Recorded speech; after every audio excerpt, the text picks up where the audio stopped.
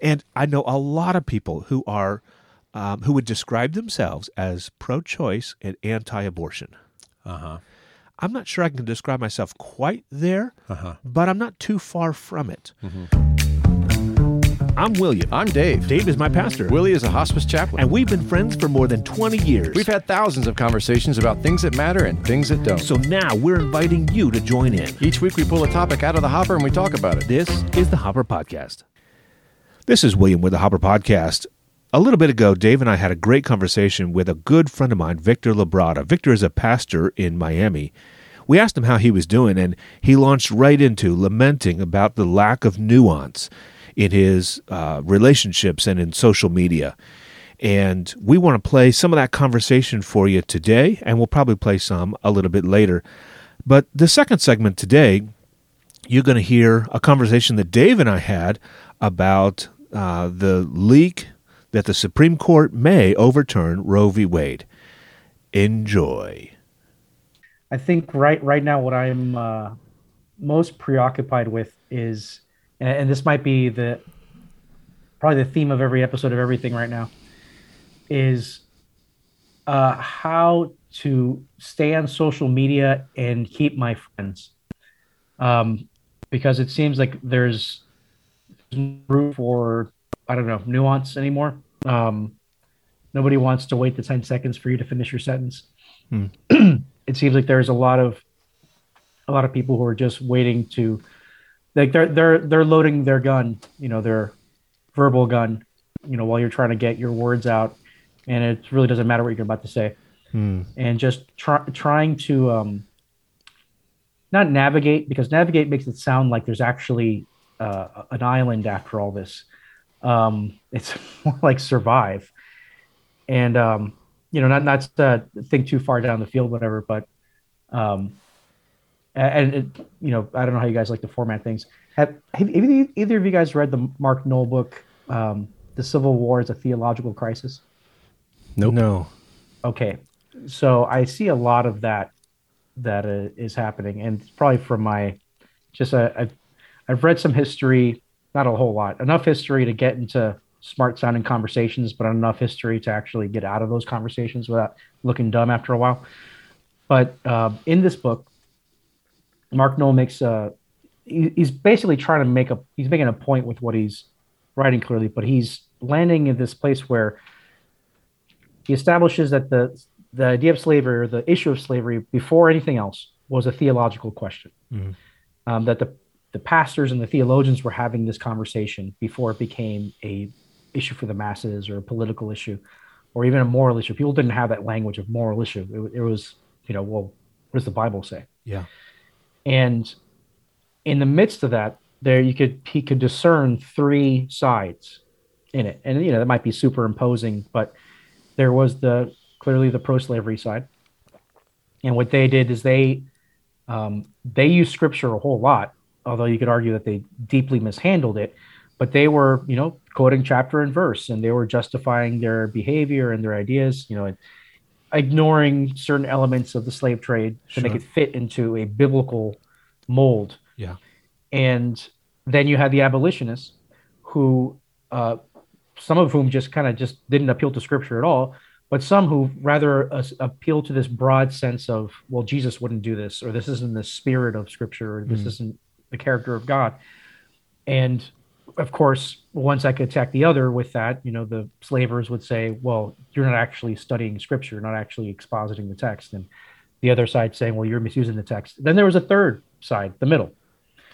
And the middle had some great arguments.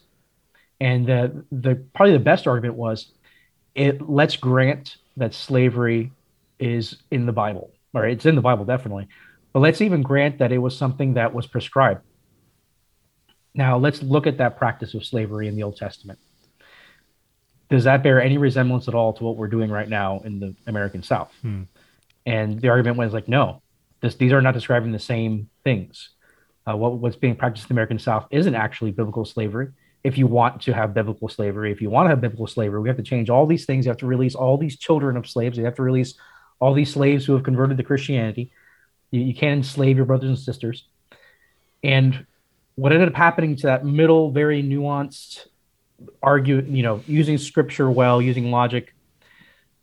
Both sides hated them and ignored them, and then just went ahead and fought a war to decide who was right. And the theological question of slavery then was answered with guns and swords. And after that, Noel kind of makes he touches on some other points in history where it seemed like the witness of the church or the witness of people appealing to the Bible lessened over time because people turned to the theologians for the issue of slavery, and the theologians couldn't agree and basically just became like the leaders of these different factions of the war. And then the ones who were more closely aligned to the Bible lost. So then you come back a few years later with Jim Crow and the segregationist movement, and the ones more aligned to the Bible lost. And every few years, you come back to the people most aligned with the Bible, and they end up losing every time. But the two grand overtures, I think, that Mark Noll's getting across there is, and he might not be he's not prescribing this, kind of just describing it, that we come to these kinds of big issues, and the thinkers like to think, and we have these great ways to really have a nuanced and well thought out approach.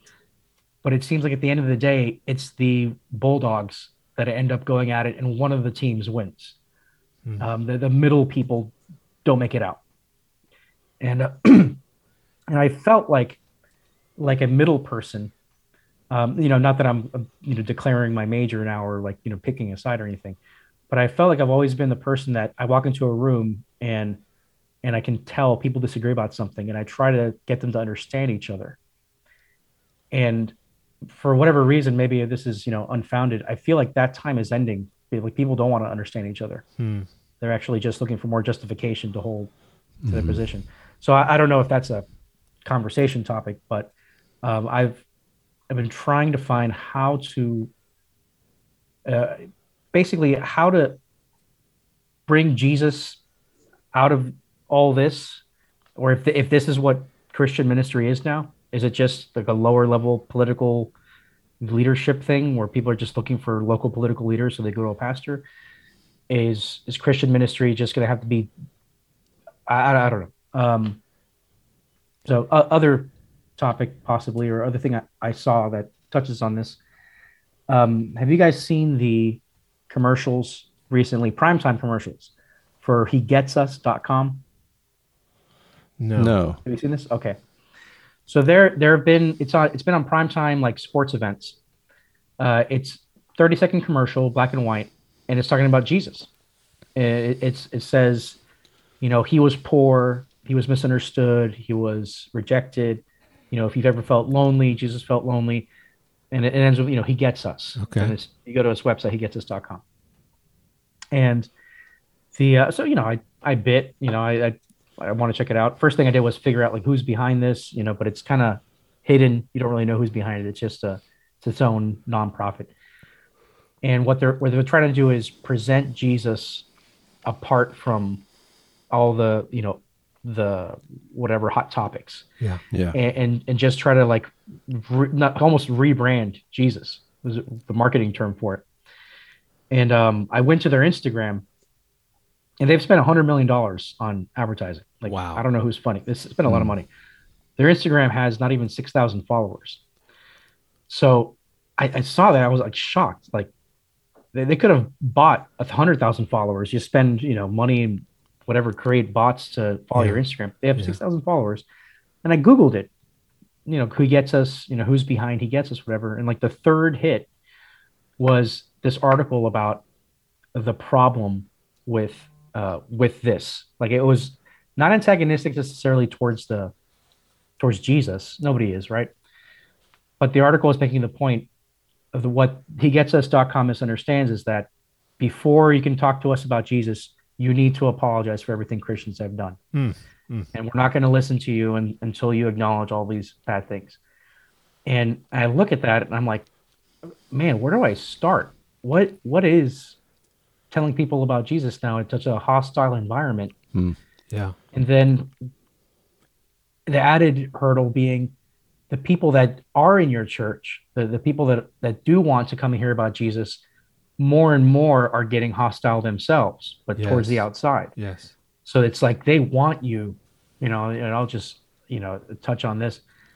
This past week was Mother's Day in church, and usually Mother's Day in church is like the, mini Super Bowl and Easter Super Bowl. But Mother's Day is the follow up opportunity, and it's a Mother's Day right after the leak of Roe versus Wade, the overturning that.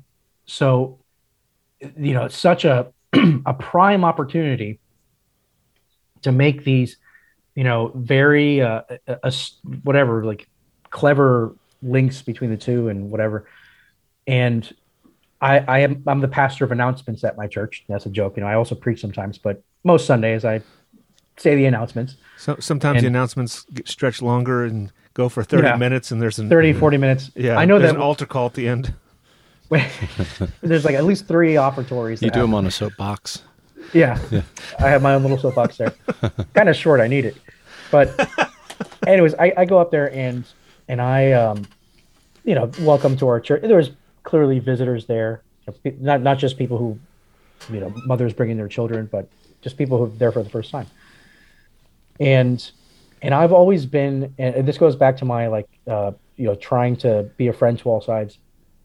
I've always been very careful of how I talk about Mother's Day, because I've realized it's a very, it's a touchy subject for some people. Sure. Not just if you've had, for example, if you've had a, miscarriage, or you've really wanted to be a parent, or you never could, or situations where people, don't have a great relationship with their mom. And I don't know why, but societally, we're allowed to have bad relationships with our dads, but if we have a bad relationship with our mom, like we're a monster, like we're the people that end up in prison, that kind of thing. So some people feel really awkward on Mother's Day, because it's like, well, I don't hate my mom, but what am I supposed to do? And the other people who, some churches just turn it into like, let's worship Mom Day. And, I don't think there's really there might be a biblical basis for honoring mom and praising, when she's a good parent. But we're definitely not called to devote a Sunday to her. Sure. So I quoted Isaiah 49:15, which is, can a mother forget the baby nursing at her breast? Can she have no compassion for the child of her womb? Even though she may forget, I will never forget you. Yeah. God presents motherly love is amazing. It's, one of the best loves anybody can experience, but God loves you more than that. Right. And then in the offering, we always take up an offering on Mother's Day, since before I got there, to help donate to a crisis pregnancy center, which is close to our church campus. And crisis pregnancy center is like, I guess, a reverse abortion clinic, whatever. They give you the other options, and they offer resources, education, try to connect you to different networks that can help you out if you decide to keep the baby. And made no other mention of anything. That's it. And I know there are people I saw people in the congregation that day that hadn't come in a while. Yeah. And some of them were like, one or two of them are very, very political people. Okay. And I think there was one guy in particular, and he's a sincere guy, but during our Thanksgiving service, everybody we spend 10 minutes staying up and pray with a microphone, thanking God for something. And this particular gentleman got up and thanked God for the Kyle Rittenhouse verdict, which is like, that's an incredibly specific thing to thank God for. Yeah. But it had just happened. It's the political topic of the day, whatever. And I could feel like some people cringing at that. Yeah. But I could also feel other people in the church that were like, amening it. So this Mother's Day, I'd see people like on the edge of their seats. Is like, is he going to say it? Is he going to say it? Uh-huh. I didn't say anything about it. As far as I think that God still worshipped whatever's going to happen with Roe versus Wade. We're here to worship God anyways. Yeah. And I feel like and I don't know if you guys have felt this way. Like if these people, if half these people knew who I voted for, they never talked to me again. And if the other half knew who I voted for, they never talked to me again. Like, it's just like, I can't. Yeah. It's like, I can't, you have to somewhat be, clear on your biblical convictions, but also very, not even nuanced. Like, I feel to this point, like I'm just like, I'm abstinent when it comes to offering, at least from the pulpit, some kind of a political opinion. but now everything's political. So I feel like I'm just kind of not saying anything. Mm-hmm. Like it's just all turned into personal piety, and I'm not really sure how to navigate that. Well, and then people are trying to sniff it out so much that like a tiny little hint of this. Oh, this is what he's actually saying, right? It's if you barely hint at something, then that means that you're completely on that side, whatever it is. Right. Sometimes I get the benefit of the doubt, and I'll hint, and you can tell what side I'm on, but people will take it the most their way possible, and be like, yeah, I remember I preached on the passage, I believe, help my unbelief. Yeah. And somehow somebody got out of that. It's like, you're right. Atheists need to know that they're going to hell. It's like, what? Huh. Where on earth was that? But I guess if you need belief, I said that at some point, Hey, this is Dave at the Hopper Podcast. Are you tired of people being divisive, angry, or even cruel to each other, especially to those with whom they disagree? At the Hopper Podcast, we want to bridge people together and listen to opposing views so we can all grow. If this sounds like a good idea to you, please like, subscribe, and share the Hopper with someone right now. Thanks. Dave, as we're recording this, it's been a couple weeks since there was a leak by from the Supreme Court, from somebody there, that the first full opinion on their ruling on the case from Mississippi challenging Roe v. Wade was that the court was going to overturn Roe v. Wade completely. Right. And so it's been a couple of weeks, and I've been thinking a lot about it and talking to folks. If that actually turns out to be what the court decides, and it seems likely that it will, that is a massive change in the laws and culture of our nation. Uh-huh. As I have been watching, now we've talked a lot about abortion. We have got one episode in the past. Go back and look if you want to know our view of abortion. Briefly, we are against abortion, really of any kind.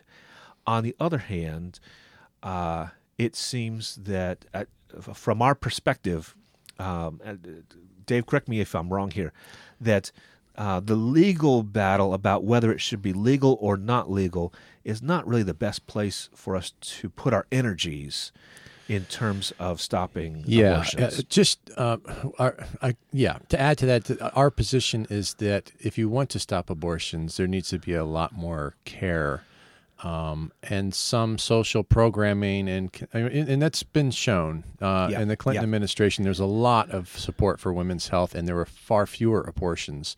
That's right. And so just simply outlawing it is not good enough. In fact, just recently, as a result of this leak, Planned Parenthood has come out and in order to capitalize on this news and to raise money, Planned Parenthood has sent out an advertisement to raise money that says if Roe v. Wade is overturned, then the number of abortions will be reduced by 12%. And it's hard to know exactly where they're coming up with that number. How is that possible? But they are absolutely motivated to have as high a number as possible in order to make it seem as devastating as possible to the abortion industry, because that's a lot of what they're trying to do. And 12%. So they're saying the highest they can come up with reasonably is that the number of abortions will be cut by 12%. And so, overturning Roe v. Wade is. I see a lot of folks on the right saying this is a victory this has been a decades-long fight, and we are going to overturn Roe v. Wade, and we've won the battle. And I think, what in the world? This is not winning the battle. There probably are going to be lives saved in terms of babies who will be born and not aborted, but it's going to cause a lot of misery as well, and it's actually not saving that many abortions. I see it as progress. I do. I think it's a step forward. Yes. It puts it back into the states. Now, I like that states a can lot. decide. I like that. I like states' rights. Yes. I like the Electoral College. Yes. A lot of people criticize it. I think it's the founding principle of how we are a united state. government, right? We have each state has its own rights to some degree. Yeah. I like that. And wait a second. There's an issue there I want to throw in the hopper. Sure. Because I think we might disagree, but I don't want to talk about it right now. But let's throw in the hopper, and that is the Electoral College. Yeah. Where you've got some state, different. I don't want a popular vote. Okay. Yeah. And I think I do want a popular vote, but let's throw that into the hopper, and we'll talk about that another time. Okay. Yeah. Passing that. Passing that, but it is kind of my point that the states have the right. Okay, states' rights, yeah. Yeah, and so instead of the federal government saying you have to provide abortions, this allows each state to say, well, we will or we won't. Right. And it is progress when I do think abortion should be outlawed.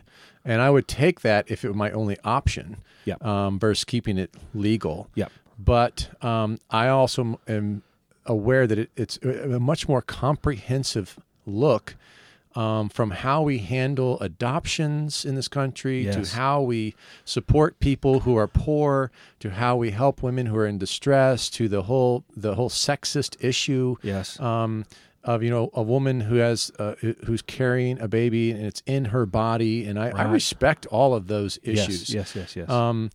It's just that I would never want the government to say to anyone what they have to do with their body, except that there's another person involved. Right. And that gets into some of what we've talked about in the previous episode. It's one of our most popular episodes, and it's on abortion. You go back through our feed and look for abortion, and we talk at length about those kinds of things. Yeah. But I'm with you that I always want to bring power from the federal government to the states, from the states to the local, and even from the local. I want to get power into the hands of people from the federal government. If you think about that, from high to low, or from, I always want to bring power away from top down and bring it into grassroots. So if we overturn Roe v. Wade, and then that will bring the power to decide about abortion to the states. That's bringing power to the states from the federal government. I'm basically for that on all accounts. And so, even apart from whatever the topic is, I'm glad for that. I got you. So it's kind of just your view of power. Yes, you don't want a big centralized power. That's right. You don't want the emperor. That's right. You want lots of Jedi. I want instead. less concentrated power. Yeah. Anytime we distribute power instead of having it concentrated, I think I'm for that. Yeah. Yeah. And that's because I believe that we're all sinners, and when you concentrate power, it just really messes things up. Yeah. Yeah, and so I the other thing I think that's difficult for I want to reduce the number of abortions as much as possible. However, this I don't think is going to be that effective with it. There's because we've talked about there are the abortion pills, and so people are allowed to get in the mail abortion pills. Now there's lots, and so then you don't even have to go out of state. You don't have to. It just comes in the mail. Yeah. There are states that are trying really hard to make that illegal, but still, the mail belongs to the federal government, and a state searching mail is completely unprecedented. And I don't think we want to get into states searching everyone's mail to see what's there. Yeah, I hear you. Would you say that if they're shipping crystal meth, that it's once it's in the mail, it's private?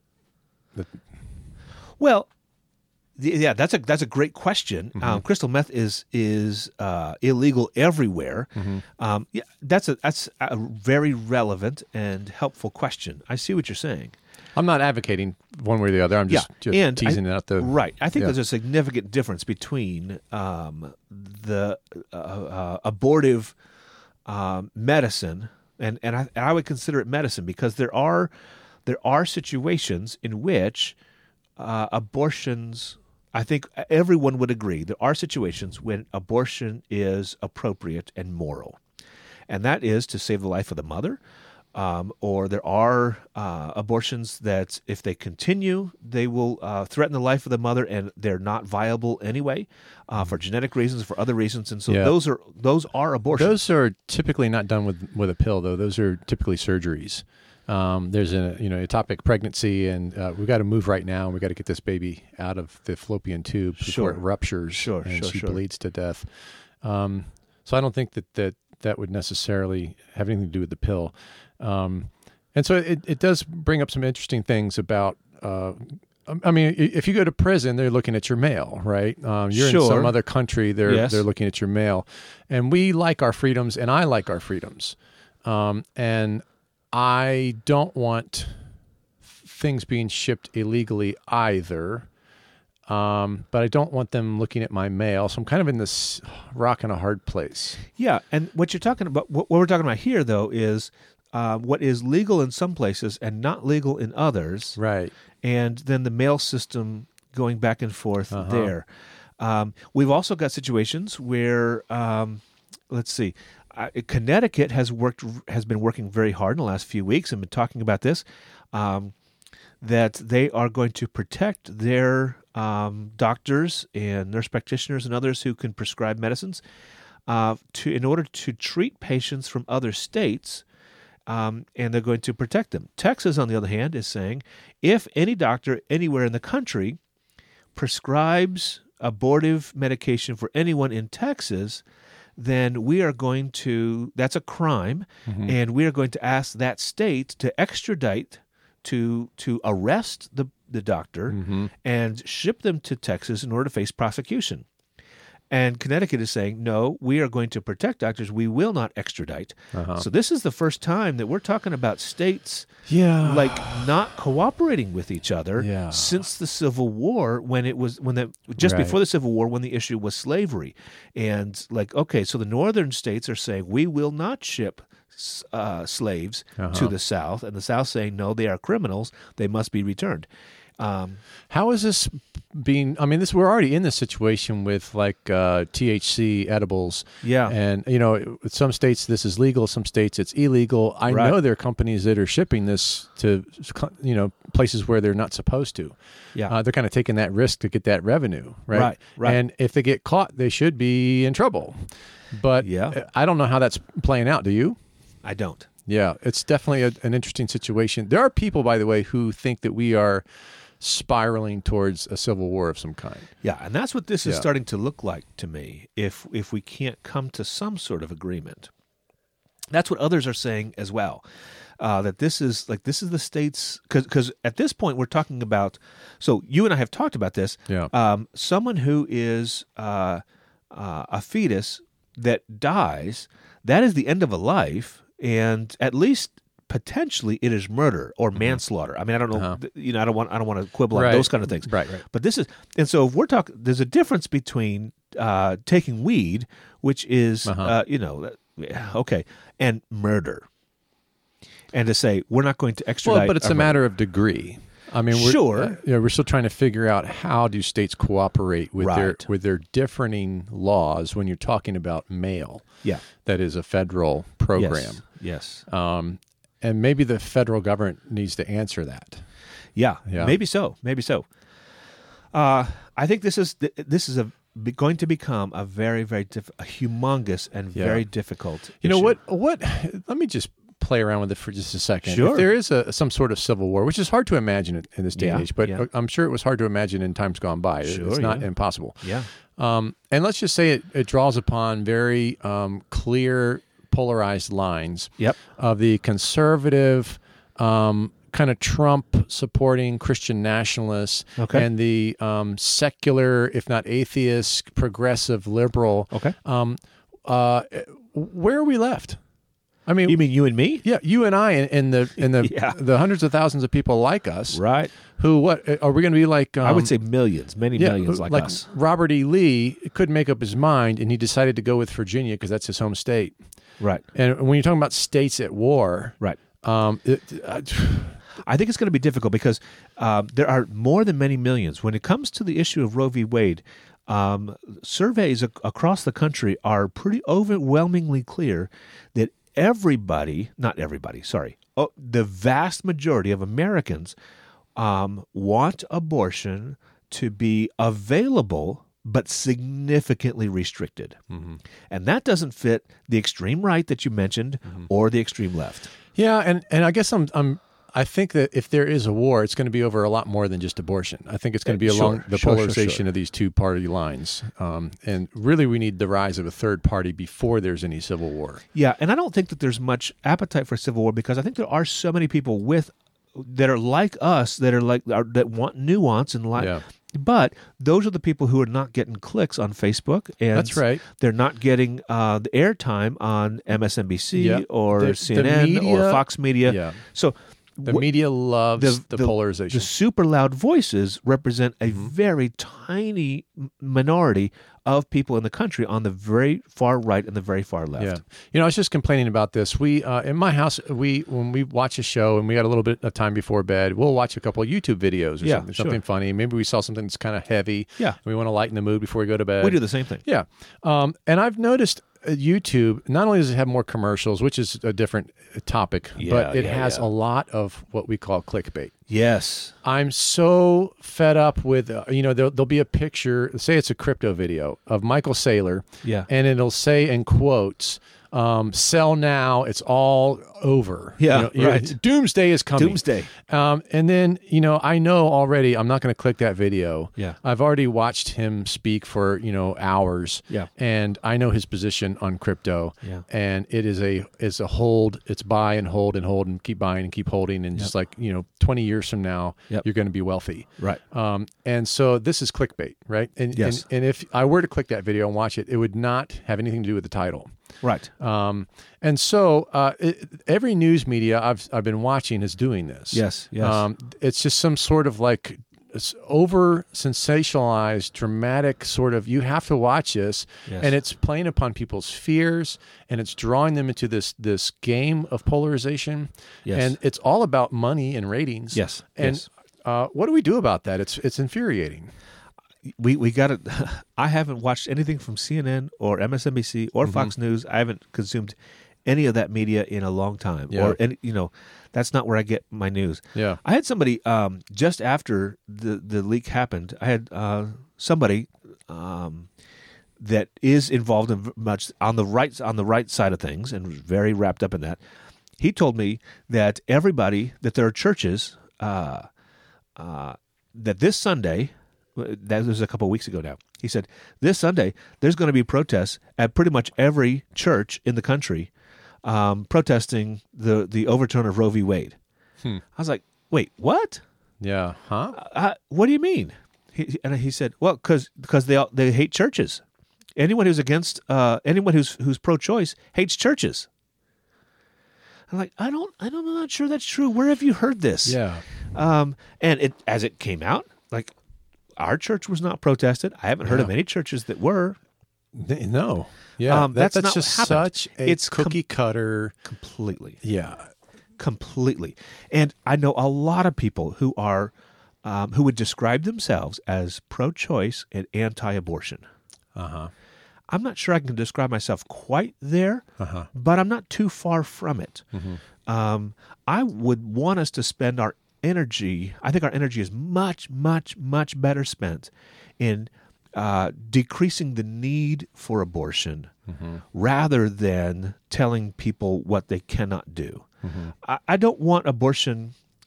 I don't want any abortions, but I'm not sure that. How can I say? If a woman what did we say in that episode? We said nobody gets an abortion like she gets an ice cream cone or a Corvette. Right. She gets an abortion like someone who is gnawing their own leg off caught in a trap. At the same time, I hear you. 12%, even if it's inflated, let's say it's 10%.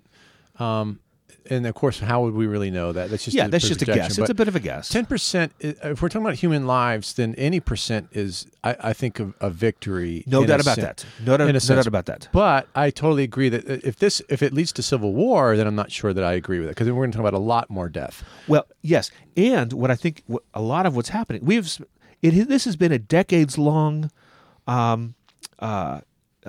project to get to this, where to save some lives. Any lives saved, absolutely worth it. The energy that we're spending doing this, though, could be better spent and save many more. Now, is it messier? It's much, much messier to get involved in the lives of crisis pregnancies. You know what's way easier? What's is to get a bunch of friends and go to D.C. and hold up a sign and complain and yes, moan about the government. Yes. Instead of actually helping some woman who's in crisis or helping a child who needs a father figure. That's right. Yeah. Or to the kinds of things that demonstrably reduce abortions include economic support and community. That kind of thick community is what reduces the number of abortions. That is hard work. It's a lot easier to say, I voted for someone who is going to put conservative judges on the Supreme Court, therefore I have done my duty. Yeah. And or vice versa. Or that's right. That's I've provided women with their free choice, and therefore I am right. And therefore I have done the right thing. Yeah. That is you're right. It happens both on the left and the right. They do it in different ways, but that kind of really simple thing, I don't have to get involved with anybody. Yeah. Yeah. That is ridiculous. And that's what I'm kind of railing against, to say we've done all this. There's been a lot of work toward this, and I'm glad for any life that's saved. Yeah, but it still leaves a lot of women in crisis. Yeah, women who are going. There's still going to be a lot of women in Mississippi who say, I cannot deal with this. Pregnancy. Yeah. I do not have the resources to deal with this pregnancy. I will end this pregnancy. Yeah. And if I can't do it safely at a doctor's office, then I'm going to find some way to do it. Yeah. And that's going to be a real problem. And once again, I just have to keep saying this. This really plays to the benefit of the people who are truly in power, that we are at each other's throats from the left to the right. That's right. I just want to keep saying that because the people who are at the very top view the rest of us, the citizens of this country, the citizens of the world, as commodities. Yeah, that's right. As they don't care about your life, they don't care about your health, they don't care right. about whether you get an abortion or you don't get an abortion. Right. What they care about is their money. That's right. And their ability to control circumstances to keep their money. Yes. And that is the sad reality. Yes. And that's where I think the real battle needs to take place. Yeah. So I'm with you. Yeah. I'm with you. I mean, that I would go to war for that. Yes. Yeah. That makes perfect sense to me. Well, anything that'll stop abortions is good, and this will stop a few, and I'm glad for that.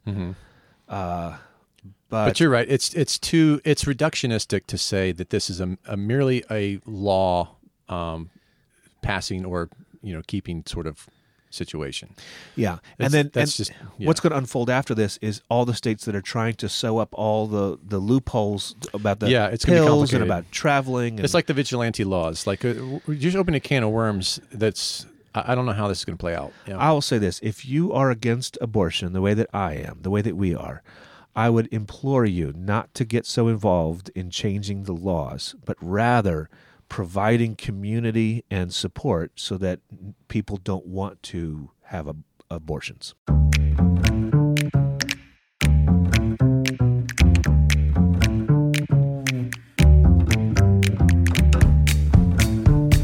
Thanks for listening to the Hopper Podcast. You made it to the end of this week's episode. Congratulations. You win a chocolate Easter bunny that's totally hollow and made of brown wax.